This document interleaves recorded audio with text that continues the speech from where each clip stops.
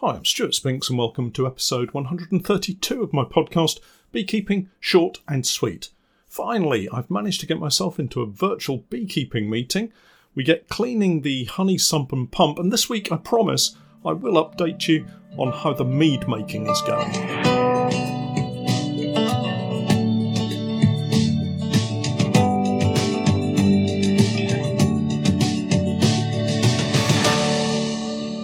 Beekeeping Short and Sweet, a beekeeping podcast for the inquisitive beekeeper with a short attention span.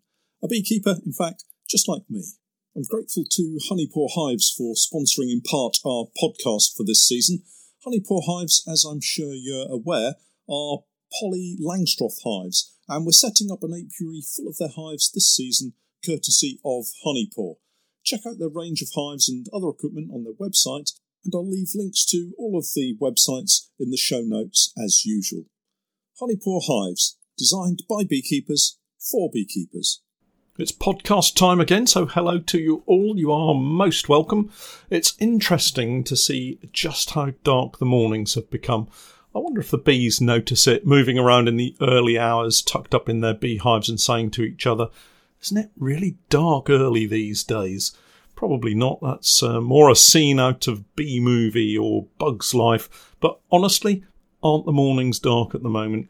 This weekend, though, sees the first autumnal milestone for us here in the UK, in that we turn our clocks back an hour. Remember, fall backwards? Thank goodness for our American cousins, I say, or we'd still be saying autumn. Is that backwards or forwards? The problem is, I always find, is that I guess you could spring backwards, but let's not complicate things today. Clocks go back this weekend, and that means an extra hour in bed, on the allotment, or probably in the honey room. Talking of the honey room, the sump and pump got a really good clean out this week. It was much needed as everything was coated in a fine layer of honey and grime. Everything, I'm sure, had been washed. It's just that, well, honey clings and spreads, so if you don't wash and then rinse again and probably rinse again, it just leaves a fine coat of stickiness that then picks up all the dust and dirt. I was amazed at just how dirty the hose was, particularly on the outside. There were a couple of spots on the inside that concerned me, but the outside was just tacky with honey. And there is a lot of hose. It must be 7 or 8 metres long at least.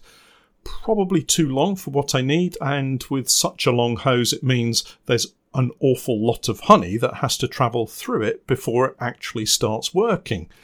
I think I'm going to shorten it as much as possible, not just to make it easier to fill with honey, but also to allow me to clean the inside with our very long hose brush. It's basically a bottle brush on a very long wire handle, probably a metre long, I think, and it works really well at removing the grubby spots on the inside of the hose or in bottles, that kind of thing. I just want everything spotless and clean. I may be going too far, as a warm water wash pumping through the hose is likely to do the job nicely. So the honey sump, you'll probably recall, is a Lyson product, the smaller of the two currently available. The very first thing I noticed was just how much water it was taking to fill. Honestly, it's huge. I stopped at 8 honey buckets. That's the 30-pound buckets we use to store our honey in. So 8 honey buckets got the water level to about halfway. That's a lot of honey before it gets anywhere near the top. I'm going to pop back to the unit over the weekend and do a calculation to see exactly what volume of honey I'll need before it hits the top of the sump. A little basic maths should do it. I was thinking about this just yesterday. You might know I took a full-time degree at the local university, the University of East Anglia here, when I was in my late 40s, graduating at the age of 50. One of my proudest personal achievements, I have to say. Yes, I have mentioned it before because I think I remember sharing my high school passions of basketball and girls with you. Anyway, let's move on. One of the most terrifying and most difficult things I've ever had to do is to explain to one of my university classes of young adults, all of them fresh out of A-levels, how to work out a fairly complex maths problem. And that coming from someone who is dyslexic and could never learn his times tables at middle school. As the book tells us, feel the fear and do it anyway. That book should really be renamed to Feel the Fear and Mess Your Pants. Anyway, I stumbled through the degree classes, but weirdly, I started to enjoy the maths. The point here is, I still couldn't remember the answer to 7 times 8, but I didn't need to. I had a calculator and books to help me, and, as I digress, don't think that because you struggle to remember how many days it takes for a queen to emerge or how long the larvae remains uncapped that you're a bad beekeeper. Some of us just can't hold on to some of this kind of information. It's why we write it down and why we have books. Anyway, where was I? Yes, the volume of the honey sump. Who would have thought that as I sat in my maths classes at university, I would be using that knowledge to help me work out some beekeeping challenges? So here's my plan. All I have to do is to work out the volume of the honey bucket, and a bucket is just a cylinder, and there's a maths formula for working that out. If you haven't dozed off yet, it's pi r squared h. Now, to prove the point of what I was saying earlier, I'd forgotten that formula pretty much immediately after I sat the final exam. But I did keep my maths books. And if you search volume of a cylinder, hundreds of useful sites will pop up to offer you a solution. Some will even do the calculation for you. So who's smarter, the person who can recall the formula or the person that acknowledges that they can't remember but knows how to find it? Anyway, back to the problem in hand. I can measure the bucket, our cylinder, and I know what a bucket full of honey weighs, so all I have to do is to work out the volume of the sump and divide one into the other for a total number of buckets to fill the sump.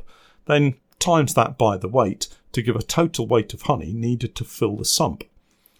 OK, you can wake up now. Sad as it seems, I actually quite enjoy the challenge of working it out. It's a puzzle, and who doesn't like puzzles? I'll let you know the answer next week. Meanwhile, I'm back washing and cleaning both the sump and the pump. The sump has a heating element in it that warms the honey. The base temperature is 30 degrees, so the water went from cold to just about cold, but not warm, tepid, I guess you might call it. Anyway, that took an age, and that's good news because I don't want the honey overheating as it goes through the sump strainers. I didn't add any cleaning products to the water. I wanted to flush the internal areas of the sump and pump with plain water. Connecting everything up was very straightforward. I removed all of the hose fittings from the hose, washed everything, and then reconnected it all. It's only a few Jubilee clips, so nothing too strenuous. One thing that does wind me up, though, and it's these fittings that don't tighten to the right end position. By that I mean, when I fit the tap valve to the sump, if I wind it all the way onto the screw thread that's fitted to the end point on the sump, when I screw it up tight, it means the tap handle is somewhere near the bottom and not at the top. This means I'm using a heap of PTFE tape to bulk up the thread before fitting the valve back on. I'm sure it's just the way it is, but it would be nice if the engineering was a little more accurate. Or is that just me expecting too much? After all, these bits of kit are not cheap. Anyway, that's my moan over. Hose is connected, pump primed, and we're ready to hit the start button. Amazingly, there were no leaks, and I think that's a good sign, as water would probably find the smallest spot to leak out of. I primed the pump valve area with water too, just to make sure it wasn't going to start running dry and damage itself. I was right about the switch. It does pump in both directions, so I'm not too sure why the previous owner had written the words in and out on the body of the pump. Maybe it was just a reminder to himself. Anyway, the water flowed out of the sump, through the pump, and along the hose back into the sump. And yes, I had remembered to hook the hose back into the sump, so no disasters here today. The pump, whilst not silent, isn't particularly noisy, unless of course it's full of air. Once the air had been pushed through, it was bearable, and it wasn't until I cranked the speed up to full power that it got a little more noisy, and that could have been due to a little air held in it. I don't think I'll need or want to run the pump at full power. I'm not sure I'll ever have that amount of honey to pump through it. While the pump was running, I gave the sump a rinse. It cleaned up nicely, and you could actually see the spots in the hose that I was a little worried about cleaning as the water was pushed around. I think it was a little residual honey, and within a few minutes of flushing, it was clean. The kit is now ready for its maiden run. Quite excited about that. I'm going to warm some honey buckets of unstrained honey to put through it next week, and that's as a trial to work out the best positions for the equipment and, going back to the maths, just how much honey it's going to take to get it working properly. Videos of that little experiment will no doubt follow in a week or two. Once the test run is done, I'll need to wash it out again, and I have a cunning plan for the residual honey stuck in the hose, sump and pump. I'm going to make some more mead. I reckon if I can keep the amount of water to a minimum, just enough to fill the hose, pump and outlet of the sump, I should be able to use the washings to make some more mead. And I'm thinking of doing this because the mead I've been making is actually turning out not too bad, even after just a few weeks. Yes, it's a bit rough at the moment, cloudy, a little fizzy, but boy, it packs a punch. I did a very rough calculation, more maths here, and the alcohol content is at least 14% and could be as much as 18%. Probably not that high, but the readings on the hydrometer were pretty impressive. The recipe I'm following suggests that you drain or rack off the mead from the sediment that forms on the bottom of the fermentation vessel. So that's what I did a couple of days ago. And of course, there's always a little left that needs tasting. I have to say I was quite impressed. It was like a cheap fizzy champagne. Not that I want to insult champagne producers out there, or indeed fizzy mead makers. Apologies, Luke. But I think it's going to be really nice. In about 2 years' time, maybe, the decanted mead was put into a glass demijohn and given a fresh bung and airlock, then stored in a cool, dark cupboard at the unit. There it will stay for a few months before I take another peek at it, probably to drain it off the fresh sediment as it hopefully starts to clear. And I have big plans for more mead. This little shambles of a first attempt has given me new enthusiasm for making some more mead, and I'm going to attempt a couple of variations over the coming weeks. I'll update you as we progress. Finally, some exciting news.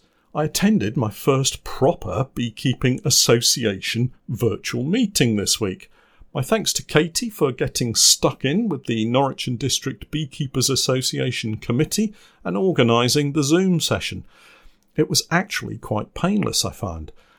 I even found time to upload some virtual backgrounds to use, so no one could see just how untidy my office actually was. And this got me thinking. We had a decent turnout, and I thought it might be a little congested and noisy with people talking over each other, but everyone was actually very well behaved. And Terry, our current chairman, was in total control, giving everyone a chance to talk about how their season had progressed and what they were up to. We didn't have a speaker, as it was a kind of trial run to get the software and processes in place, but I think it will actually work out really well. With this in mind, I'm going to look into setting up my own Zoom account to enable me to host live chat sessions with you all. Initially, it will be for specific tiers within my Patreon group, and if that's successful and there's demand and space, I'll look to roll it out further. I'll probably enlist the help of Katie and Steph to manage it for me, collate questions and such like, and maybe help with the technical issues, but it did seem as if it might be something I can use to help our supporters further. So what I'd like is to hear from you if you'd be interested in joining me live on Zoom, perhaps once a month throughout the year, to chat about beekeeping and get your questions answered. Leave me a message either beneath the podcast episode in Patreon or message me on my website or Facebook page. If there's enough interest and demand, we'll get something set up for November. Yikes, that's just a fortnight away. I'd best get my skates on. Thanks for listening. Don't forget, if you're in the UK, clocks go back this weekend, and I'll catch up with you all again next week. Links to the relevant information will as usual be in the podcast notes. But until next week, I'm Stuart Spinks, and that was Beekeeping Short and Sweet.